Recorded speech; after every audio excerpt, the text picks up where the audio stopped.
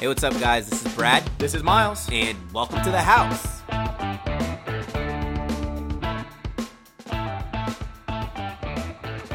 Another episode is finally here. It is time to get into all of the relevant topics in sports. Brad, how we doing? I'm doing pretty good. I'm super excited by all the traction that we've gotten from our mailbag.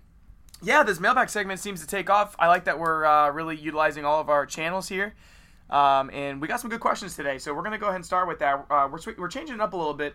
Because we got so many good questions, we're going to go ahead and answer 3 of these bad boys. Yeah, 3 is definitely a good number to shoot for. We got like 20. That was amazing. Absolutely. All relevant topics. Yeah. So, and we're going to switch it up here and cover a couple different sports. We're going to go ahead and start with the biggest question in college basketball right now. Is Trae Young overhyped? And that comes to us from Sam. Okay. Let's just go ahead and put this out there. So Trae Young, he's been getting a lot of comparisons. 2 of the most famous ones are Steph Curry and Damian Lillard. And I definitely understand the Steph Curry one. Damian Lillard, kind of. So let me just run by these, okay? So we got a guy who averages, this is a blind resume for you guys, 25.3 points per game, 4.5 rebounds per game, 3.7 assists per game. We got another guy who was averaging 28.2 points per game, 3.9 rebounds per game, 9.2 assists per game. The first guy is the best player in the NBA, in my opinion. That's Steph Curry. The second guy is Trae Young. Interesting. I was about to say number 2 is almost averaging a double-double. Yes. Number 2 leads the college basketball in points by 3 points and leads college basketball in assists by an entire assist. And keep in mind that teams are starting to figure out how to defend him, but don't get me wrong, it's just straight up double teaming and pressuring and trapping. It's not your conventional, like on a 5-team NBA lineup, or I'm sorry, a 5-player NBA lineup, there's much more to have to defend against. Yes. But on this Oklahoma team right now, they've lost 6 straight games. This is not even a good Oklahoma team. No, he's doing everything in his power to keep them above 500. And, okay, I'm going to answer this question. No, Trae Young is not overrated. Especially when I was looking at where he is sitting in the mock drafts. They have him sitting around the 6th pick. Steph Curry was drafted at the 7th pick. And, I mean, I know Trae Young is averaging 5.3 turnovers per game, but a lot of his turnovers, the ball is hitting his teammates in the hand and they're just dropping it. He's playing on a bad Oklahoma team. And don't minus the fact that when Steph Curry was in college, he was playing against a little bit less opponent than playing in the Big 12. Yeah, he came from Davidson. Yep. I do agree with you. I don't think he's overhyped. I do want to point out the stats. 45% shooting in the first 21 games for Trae Young. In their 6-game skid, he's shooting 33%. Yep. But the key to this for NBA scouts is going to be, how does this young man respond to the slump? So there is a lot of basketball left to be played. We still have the conference tournaments. We have the big dance. Let's see how he finishes the season. Yeah, and another thing that I was looking at is I was like, man, Trae Young's so small, and I thought Steph Curry was so much bigger than him, but Steph Curry is like 6'2", 6'3", Trae Young 6'1", 6'2". I think Trae Young will be all right. And, I mean, if he's drafted, they're projecting him to the Magic. If he's drafted around that 6th spot to the Magic, as a Magic fan, I would rather a big man. But, I mean, I think he'll be all right. Now, being overhyped, for thinking someone is going to be the next Steph Curry is overhyped no matter who they are. Absolutely, and it's way too much pressure. Yeah. Because each player, at the end of the day, is going to be their own player. We're never going to see another Steph Curry. The other thing, though, he's got to stop turning the ball over. Yeah. It's a big problem. But honestly, he's only averaging 2 more assists per game than Steph Curry was. And it's about the product you're going to get once they leave. How are you going to be able to mold that? And I think he's got the intangibles. He's super quick. If the 40 time was something that mattered, he'd have a great 40. He's a solid shooter. He's a gunslinger, which means he's fearless. The turnovers, they're a little high, but I think you can train someone to hone that in, and especially when he's passing to better players, he's not going to have to force so much. Well, and then he steps into the NBA, he doesn't have to be the whole team. Yeah. He can develop as a rookie, maybe come off the bench for a while, doesn't have to be vaulted into stardom right away. So yeah, but let's just put this out here. I just want to say, for those who think we're just giving him too much love, the 16-11 record sucks. The 6 straight sucks. And then you look at Steph Curry's last year in college. He brought his team to 27-8, which is a huge improvement over the 16-11 that Trae Young's doing. Absolutely, but like you said, the Big 12 is one of the best conferences in the nation. He's playing some tough opponents, especially he's going to Allen Fieldhouse. Like, that's a tough arena to play at. All right, you ready for number 2? Yep. This comes to us from Chris, and a very relevant topic in golf today. Will Tiger be in contention on a Sunday for the lead again before his career is over? This is the question that every golf fan is asking themselves. I answered the first one first. Let's see what you got to say. Okay, so for me, there is nothing more than I want as an avid golf fan to watch Tiger be great again.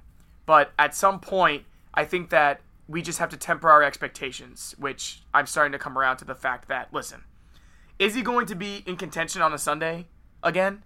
Absolutely. I think it's going to happen at least once. I'm not saying it's going to happen every Sunday, and I'm not saying that it's even going to happen in a major.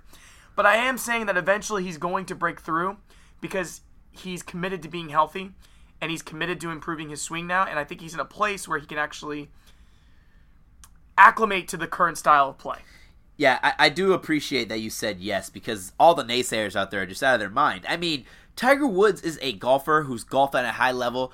You saw today, he drained a 15-foot birdie putt. Yeah, sure, his driver was out of there, and his driver was going wild. He had to start hitting a driving iron and a 2-iron.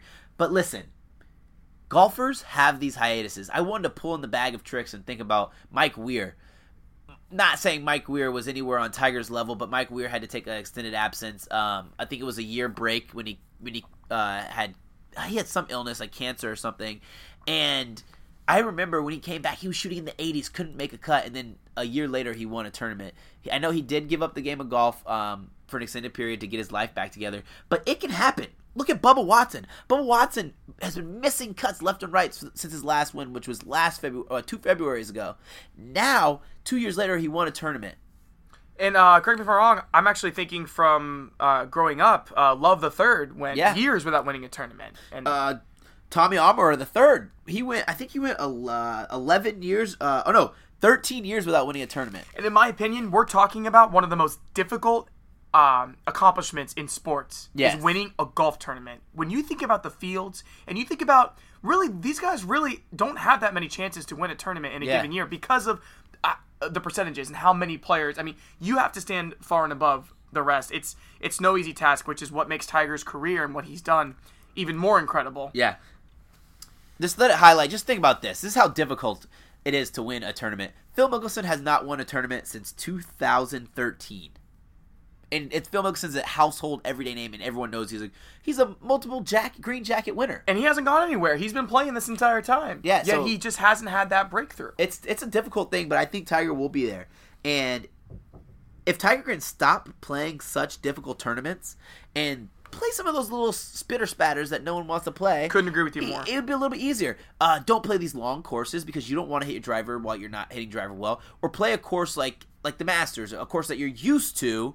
I mean, like Augusta, a course that you're used to, and you can know the terrain. You don't worry about if your driver goes left. You don't know what approach shot you're going to hit next. I'm not saying that he hasn't done this, but he needs to drop the ego completely, 100%, and just get his game back. And, we'll see what he does at the Masters. I heard a couple really good points about the fact that he knows that course better than any else. Yes, any else. definitely. So it's a short course, or shorter. And it's a tough course, but it's tough for the field. Like a lot of these courses that are out there that are tough, they're tough because these guys don't bomb it like all the big guys. So Tiger feels like he has to pull out his driver. This is a tough course from tee to green. And this may be the first major season in a long time that he is going in fully healthy, and he might be able to play in all 4 of these majors. So I want to see him finish a golf season first, but absolutely, I think we're going to see. And when it does happen, it's going to be the sports story of the year. Yes, it will, and I'll be so glad when people stop putting this much pressure on Tiger, because he's going to go out there and he's going to make his double bogeys, but he's still going to make his birdies. Just let the man play golf, and he'll be in contention. Absolutely. So let's go ahead and finish off on our third question here. It's the big one, I think, one of the bigger ones going into next football season. This comes to us from Derek. Shout out to him. What do you think will happen with Nick Foles and Carson Wentz in Philadelphia? Nick Foles is staying. Carson Wentz is staying.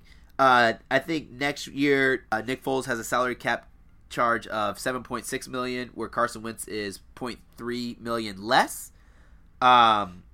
Nick Foles' contract expires after next season, and they have Wentz next season. What do you think? Logistically, that was a great breakdown, and I think that it ties into what I'm thinking. For right now, this is a perfect situation for the Philadelphia Eagles. They have these two guys locked up for a year. Foles is going to get paid. Don't be mistaken here. Carson Wentz is the franchise quarterback in Philadelphia. Foles is going to get paid after this year because, they're probably going to need him for the first 4 games.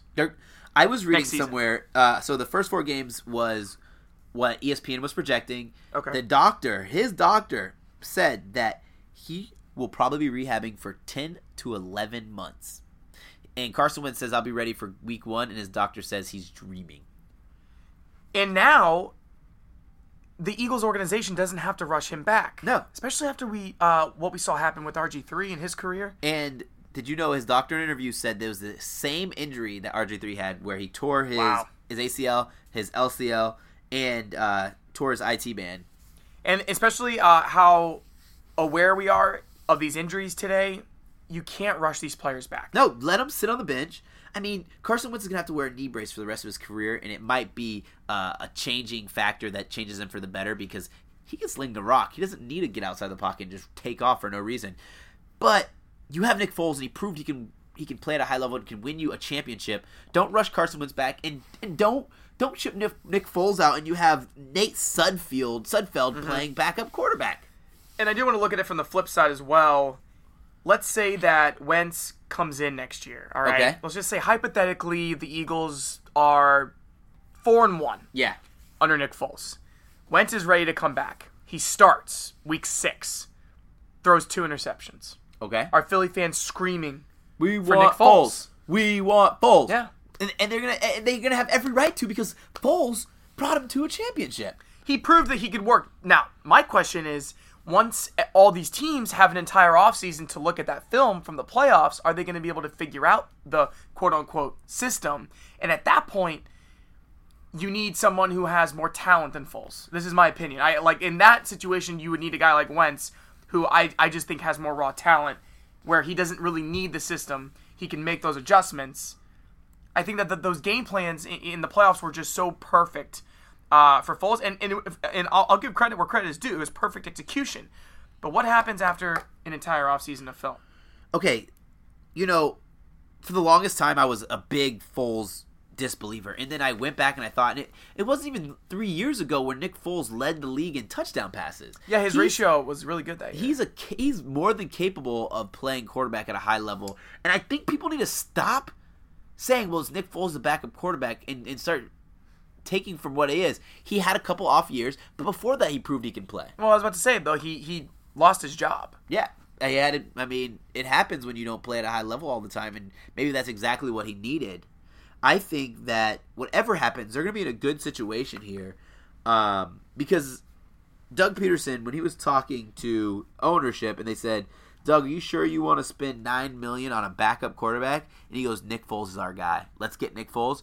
I think they're committed to this until Nick Foles' contract expires. And, Nick Foles is going to be a starting quarterback in 2 years no matter what. I agree, especially with how coveted these quarterbacks are these days. But can't wait to see what happens in free agency and how that shakes up for next season. All right, let's go ahead and go into our next segment. This is going to be a good segment that I'm looking forward to talking about. It is our most underrated NFL draft prospects of the 2018 draft. We did overrated last week, so let's do underrated. Let's go with your first one, Miles. All right, cool. So you started it off last week. I'm going to go ahead and start this week. I'm just going to say, for the record, it was much more fun for me to find underrated prospects than it was overrated. Yeah, it was, because I think the underrated guys are guys who pull on your heartstrings, or you just look at the sheer fact of what the heck is going on. Mm-hmm. Now, can we also just establish that, and you can say if you agree with me or not, I think that the words overrated and underrated are very subjective. Yes. I think you can look at this a lot of ways, which I just want to preface my picks there. So, because for me, these are two different selections. So, I'm going to go with my first one, who I think is truly underrated.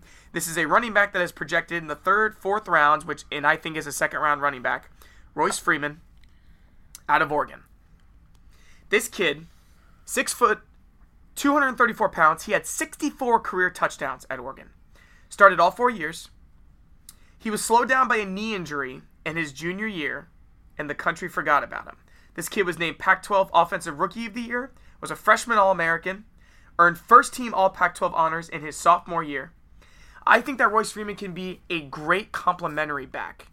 So you don't think he's going to be a 3-down back? I don't think he'll be a 3-down back. I think he'll be a great complementary to somebody. And the reason I say that, this kid has a lot of mileage on him. Yeah. He has over 1,000 career touches already. That's 947 carries. But to me, I think there's a lot that he brings to the table. So similar to what Houston did with Dante Foreman, drafting him to complement Lamar Miller, I think that someone is going to get an absolute steal if Freeman ends up dropping to the 4th round, like a lot of experts say he's going to. So you're okay with calling him underrated if they're taking him at the right position. Absolutely. So you're not going to say he shouldn't deserve a stretch to the 2nd round. No. I think he does deserve a stretch to the 2nd round. Cool. Yeah. I was just trying to see where you went on that. So it's kind of funny. This is not one of my underrated players, but it's an underrated player just by the whole aspect of you talking about touches is Bo Scarborough, because Bo Scarborough out of all running backs in the top 15 has the least touches. Okay. And it's not one of mine. It's just thought it was a funny stat. But it brings up a point, right? Isn't there, right, in today's college football, isn't there something to be said for experience? Yeah. And not just that, not just experience. Experience playing at a top level university. Yeah. We're talking about a kid who started for 4 years. This isn't some Sunbelt school. This is Oregon playing against some of the best defenses in the country. Yeah. Piling up these stats. You heard that 64 career touchdowns. Not to mention, and I'm going to stick by my philosophy of my favorite running backs are the ones who can pound the ball and who can pass catch. He had 79 catches, 814 yards, and 4 receiving touchdowns in his career as well. So very well rounded. Now, I will say a couple of reasons why he is projected that late in the draft. He does have very below average elusiveness, especially once defenders close in on him. And his jump cuts don't do much in the open field. Yeah. He's a power back. Yes. There's no doubt about it. But with his experience running between the tackles, his ability to pass catch on checkdowns, I think someone's going to get a steal with him. Are you not afraid he's going to be another Monte Ball who just got rode into the ground once they get out of college? I think that's I think it's a definite possibility. And that definitely happened with him. I mean, and that was a similar situation. He started for 4 years at Wisconsin, got a lot of carries, and that's why I wrote that number down. But it's great to have a complimentary back who has a lot of carries because you know they're going to be experienced. You know they're going to know how to read block. They're going to be able to. You can put them in any down because they're going to be able to pass protect. They're going to be able to run the ball. They're going to be able to go on the flat to catch the ball. And that's exactly why I came to that conclusion of, in the middle of my research, I realized, you know what? I think that's where he's going to be better suited. So let's hear yours.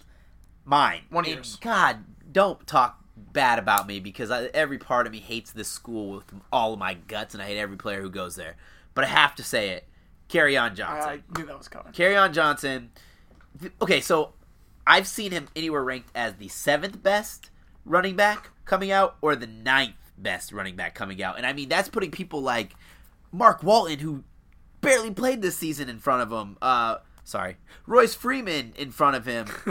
Just look at the stats alone, okay? 18 touchdowns this year. All the bigger names pretty much had more touchdowns than him, but Mark Walton did not. Royce Freeman did not. Okay, let's talk about yards.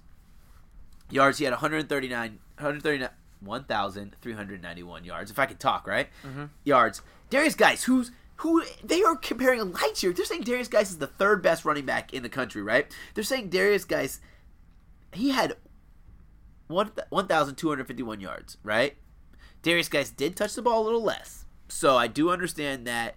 I do understand why they're ranking him a little higher. But I mean, Kerryon Johnson, 115 yards per game. Darius Geis, this is strictly running, okay? 104 yards per game. The number 1 running back, Barkley, is at 97 yards per game. And this is strictly running. And those are my main things. And I don't think, no way, and do I think that he's the number 2 or number 1 or number 2 back, but the intangibles he has with reading blocks, and he kind of has a Le'Veon Bell style to him. He's smooth, and that alone is enough for me to want to draft somebody. He's big enough. There are some concerns with his shoulder, and there's some concerns that his yards per carry aren't great, but when he does break free, he breaks free. Not being able to finish last season is definitely a concern, but you know what? You can say that about any of these guys in the draft. Yeah. They all have miles, and they all have their dings on them. I think this is relevant to the conversation, so I'm going to ask it. Do you think that there is something to be said for the style of football that they play in college? So whereas I feel like Geis ran a more pro style, so everyone's favoring him over a Kerryon Johnson who ran a very spread style. Yeah. And the player that comes to mind for me is Ezekiel Elliott. He ran out of the shotgun every single play in college. Then it turns out he's even better in a pro style in between the tackles. Because he can get north and south quick. He doesn't have to go side to side. He can just go downfield. And that's why I think it's going to help Kerryon Johnson, because he has an extra layer that you're not really sure what you're going to get. And, I mean, don't get me wrong. Ronald Jones, he's quick. Rashad Penny, he can run for miles.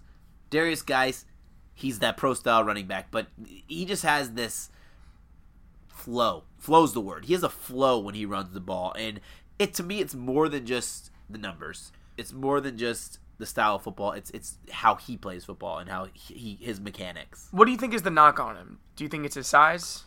Well, might be his size. He's not the biggest running back. He's 6 foot 212. Might be because the yards per carry is not great, and he doesn't have breakaway speed. Like, when I mean breakaway speed, I mean like Ronald Jones breakaway speed, or like Sonny Michel breakaway speed. So I don't know, man. I've seen him as low as fifth and sixth round in mock drafts, and that is insane. And for these two running backs that we just talked about, so what we're saying is we think that wherever these guys go, a team is going to get a steal. Yeah, pretty much. That's we're not saying they're going to be first round lock, but they're going to be steals wherever they go.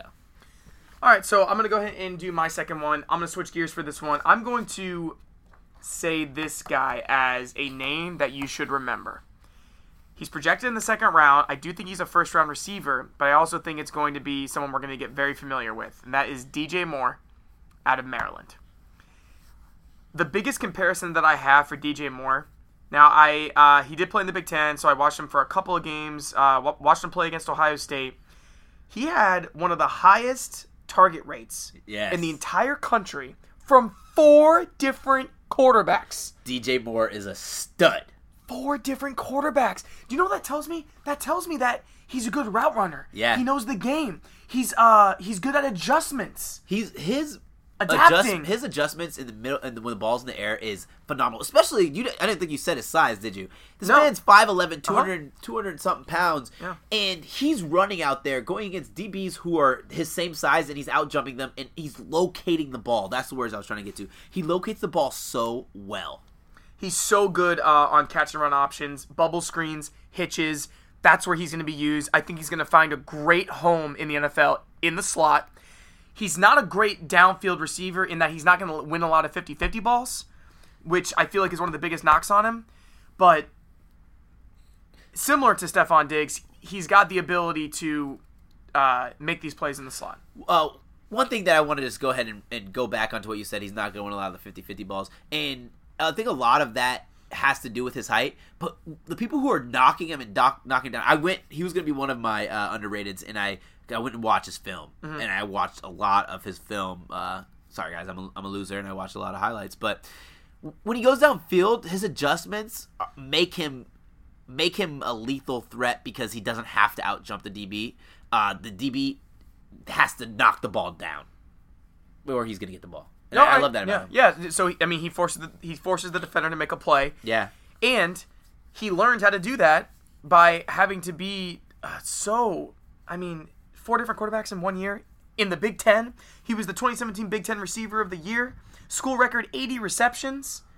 So, as you said it, I think there's no more to say. He's an absolute stud. Yeah, he is. So, I can't wait to see where he goes. I think there's a couple teams where he's going to fit in well. I think he definitely needs to find the right system for him. Yeah. And it's someone who could really use a receiver. I like that one. He's got a little Rashard Matthews in him as well. Hell, maybe he go to Philly. I like that one a lot. Get Carson Wentz another weapon. All right, let's hear your second one. This one is a damn shame.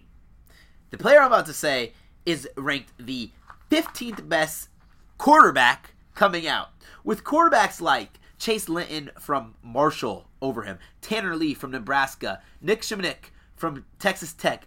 I'm not even keep going. Oh my god, this is laughable. This would be a criminal offense of how low this quarterback is rated. This quarterback is number 3 in total touchdowns this season, number 3 in yards this season. I think he's number 6 in yards per game and number 7th in passing efficiency, and he is ranked 15th. And the quarterback I'm talking about is Riley Ferguson from Memphis. It is a damn shame. And what's the knock on him? He doesn't locate receivers well. Riley Ferguson outside the pocket is one of the most accurate passers because I do get the knock where he locks in on his receiver, but he's throwing missiles. What's his next knock? He's undersized. Okay, whatever. He's 6'4", 210. Throw some weight on him. What's his last knock? He played at a small school. Wait. Actually, there's one more knock after that because they're also saying that Kyle Luetta from Richmond and McGough from FIU and Mike White. Okay, never mind. Throw Mike White out there because he's a tremendous quarterback and I think he's underrated too. They all played at little systems. They have him ranked higher. The last knock on him. He plays at a program where they just throw the ball up and the teams they play against just throw the ball up. So let's talk about quarterbacks that are higher than him that play at universities like that. So Texas Tech's quarterback, Nick Shimonek, finished with 3,963 yards, where Riley Ferguson finished with 4,275. Nick Falk, 3,593. Okay, whatever. He doesn't throw enough touchdowns. These guys are out there throwing more touchdowns. Falk threw for 30. Rudolph threw for 37. Shimonek threw for 33. Ferguson, 38. Wow. We know he has the arm. And like you said, he has that ability to just throw missiles. But I'm going to say that, why he's ranked 15th, I mean, you said it, him singling in on one receiver. And I feel like that was really easy for him to do at a school like Memphis, where he could find his first read. So I think, it's going to be his ability to go through his progressions and prove that he can do that in the NFL. Now, I completely agree with you that this man should not be rated that low. Yeah. I was reading articles where they said he might go undrafted. Wow. Well, someone's going to get a steal then. I think that's the word of the day. That he will be an absolute steal. It's just criminal. I mean, he only threw 9 picks this year. Year before that, when he came in replacing Paxton Lynch, he only threw 8 picks in that season and threw for like 30 touchdowns. And Paxton Lynch isn't helping his case any. I'm just going to say that right now. Yeah, Paxton Lynch isn't helping his case, but I mean, you saw how high Paxton Lynch was drafted. If someone gets Ferguson in the 5th or 6th round, it's a steal. Paxton Lynch was a reach. And I'll be rooting for him. It was really fun to follow Memphis this year. So yeah, that was a good little take we had. Be on the lookout next week, guys, for our mock draft. Yeah, we're gonna do a little mock draft 1.0. Yeah, 1.0 before free agency. Yeah, because that's gonna make a big difference.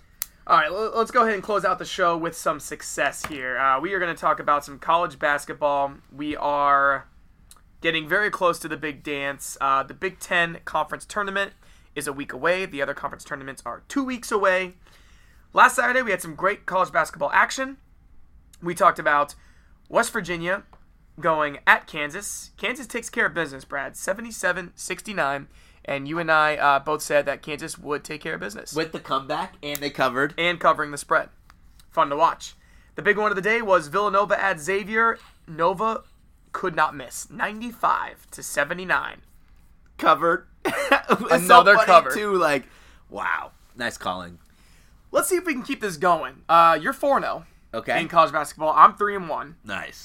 So a combined 7-1 I'll take. So we're going to see if we can keep this thing going. We are going to start in the Pac-12, a little late night action on Saturday night. Number 14 Arizona traveling to Oregon. This is kind of scary for me here because I'm thinking the spread's going to be set somewhere like -5 for Arizona. I was going to say 5 or 6. And I'm still taking Arizona -5. But buyer beware because I know Oregon is great against the spread at home. I think they've only lost 1 game in their past 6 games against the spread at home. And don't sleep on Oregon. They have a projected first-round draft pick. They've been playing well. And their last matchup against Oregon, they kept up with them on the scoring end. They lost that game 90-83. But their star player, Troy Brown, only scored 3 points in that game. Yeah, Troy Brown, he is the difference maker. If he scores close to that 19-17 mark, they're a good team. But when he's not, it's too much too much reliance on Pritchard. And by the way, I am also taking Arizona taking the spread. It does scare me that they're having a lot of trouble covering as of late. They're 3-8 against the spread in their last 11 games. But here's the big one: they're 15-8 against the spread in their last 23 games on the road, which tells me that they get more favorable lines on the road. Yeah. So that's what I'm banking on here. Is that I'm hoping that, like you said, I'm hoping we get a 5-point spread. Maybe we'll get lucky with the 4. I doubt it. Who's going to stop DeAndre Ayton? DeAndre Ayton is a beast. 24.7 rebounds their last game. Averaging a double-double right now, which he can I shoot. love. He can defend. He's athletic. He's 7'2". Why don't the Magic have them? Trade up. Trade. Sign and trade Aaron Gordon. Try and trade Aaron Gordon, and I don't care, a freaking backup for the number 1 pick. God, I'll trade our pick for him. Get this man in Orlando. Both 7-footers for Arizona are averaging together 34.5 points, 21 rebounds per game in their last 4 contests. And Arizona's playing well of late. Yeah. They're coming off that big win against West Virginia. They do have some tough losses that most of them occurred at the beginning of the season. I'm just going to go ahead and say this out there. Shout out to my boy Will. He went to Arizona grad, and I watch every single Arizona game except for the one that's going to be on today. It should be on right now. Alonzo Trier is their difference maker because we know Ayton's going to get his points, but when Trier's playing great, they don't lose. How is he shooting that day? Yeah. He's. I mean, I think he was 25-6 last game they played Oregon. He's gonna be the difference maker of this game. I've got Arizona in a close one, 75-69. So I've got them winning by 6. I don't have a score prediction, but I do have a close one, but it's going to be a cover. All right, let's go ahead and talk about the big one. ESPN's College Game Day, for the first time, will be in Lubbock, Texas. Oh, my God. For the big one in the Big 12. Number 8, Kansas, at number 6, Texas Tech. That is the 4 o'clock game on Saturday. So, Texas Tech, I'm thinking Texas Tech. Okay, so depends if the line comes out, if they're going to rule out Keenan Evans or not. If Keenan Evans is in, Texas Tech will be the favorite. If Keenan Evans is out, it'll be either a pick'em or a 3.5 line in favor of Kansas. Yeah, even if Keenan Evans is out, I don't see Kansas being favored. You don't? I think that Tech will be favored just because they're at home. Okay, but that makes sense. But yeah, just because they're at home. But absolutely, there is no doubt that this is a different team without Evans, and we saw that. Last 2 games, he had to come out early. Yeah. Do you remember when we were at the bowling alley on Saturday? We were watching the Baylor game. Yeah. I was wondering why they were struggling so much in the second half. It's because this man wasn't playing. Oh my God! If you watched the game, what was that last night? And they were so effective, and then Keenan Evans couldn't finish, and they sucked. He only played 25 minutes against Oklahoma State, so it's very concerning going into the biggest game of the year that they might be missing their best player. And on the flip side, Brad, Kansas looks like one of the better teams in the country right now. Devontae Graham is finally figuring it out. You know, at the beginning of the year, he was having those games where he's scoring like 30 points and stuff like that, but he was not moving the ball around. This man's moving the ball around. He's shooting effective. His last game, he went like 5 for 8 from three-point range. Oh, that was 2 games ago from 3-point range. He, in my opinion, is one of the most improved players in college basketball. He's my Big 12 player of the year. I can see it. He's averaging 17.6 points per game. Like you said, really finding his shot, moving well on the court. So, really, to me, I'm seeing 2 opposites. I'm seeing Texas Tech coming off 2 straight losses. Kansas, not only have they been playing well, the 3 straight wins, but they're trying to win their 14th straight Big 12 title. Yes, they are on a mission. And, you know, the problem with Texas Tech, okay, I think Keenan Evans is a huge difference where they might give Kansas a run for their money, but without Keenan Evans, there is no way Texas Tech is going to score enough points to keep up with Kansas. I mean, they only average 76 points per game, where Kansas is averaging 82.4, and Keenan Evans is 17.6 points of that. With Keenan Evans in, I've got Kansas winning by 3. I've got 64-61. If Keenan Evans does not play, I've got Kansas winning by even more. So if Keenan Evans is playing, I got Texas Tech winning. If Keenan Evans does not play, I got Kentucky winning by about 4 or 5. Okay. Kansas. I say Kentucky? Yeah, it's okay. It's okay. Wildcats. They're all blue bloods. So I'm going to make that stipulation that we have different picks for whether or not Evans can go. Even if he does go, is he going to be 100%? That's the question. Okay, he has to play more than 25 minutes as a go for me, is what I'm saying. Hey, that's fine. We can put that as a stipulation. Yeah. We'll do an over-under 25 minutes on the court. Yeah, because if he's not on the court for 25 minutes... guys, let's put it this way. The smart money is on Kansas regardless. Yeah. A couple more things here. I want to look at their previous matchup where Kansas was completely outmatched. Texas Tech had 5 players scoring double figures. Oh, my God. An 85-73 win on the road. So, yes, but Kansas is one of the most improved teams in the country. Yes, they are. And one of the bigger players that no one's talking about, I can't even pronounce his name, Azbuki, whatever, the big guy who sucks at shooting free throws. His free throw percentage is up. He's getting to the line, and he's being effective. He's been playing lights out. Was he the one that was pushing it? Yeah, he was he so does a little frustrating sidearm thing, but he's. I think he was like 40% free throw shooter. Now he's up to like 54, which is a big change. Mm-hmm. And we know that Texas Tech plays great defense, but can we just talk for a second? We already talked about Trae Young. Kansas held Trae Young to a season-low 11 points. Yes. And 3 of 13 shooting on Monday night. So you better believe that Bill Self is going to come in with they were playing a great game such plan. good defense to when they took Trae Young out just to try to change it up. You know you're getting out-coached when you're taking out your best player to change the mojo. So that's going to be the big one. So I like our stipulation here. We'll do an over-under on Keenan Evans minutes, cool. And we will come back to you with the results. Guys, listen, thank you so much for all the support you've been giving us in the mailbag questions. If you want to hear a question asked, you can shoot us a email or you can tweet us. It's at bestthehouse on Twitter and Facebook. It's also bestthehouse@gmail.com if you want to leave us a mailbag question. Write a review. I was also going to say, please keep in mind, we are going to read the ones that are emailed to us or tweeted at us first. Yes. Way easier to keep track of. Please reach out to us. And guys, we have a live show coming up March 12th at Waitiki. Visit our Facebook page. And guys, find us on iTunes at Welcome to the House or however you get your podcast. Be sure to download, subscribe, and rate. Looking forward to our live show. It's going to be fun. Thank you. Have a great one, guys.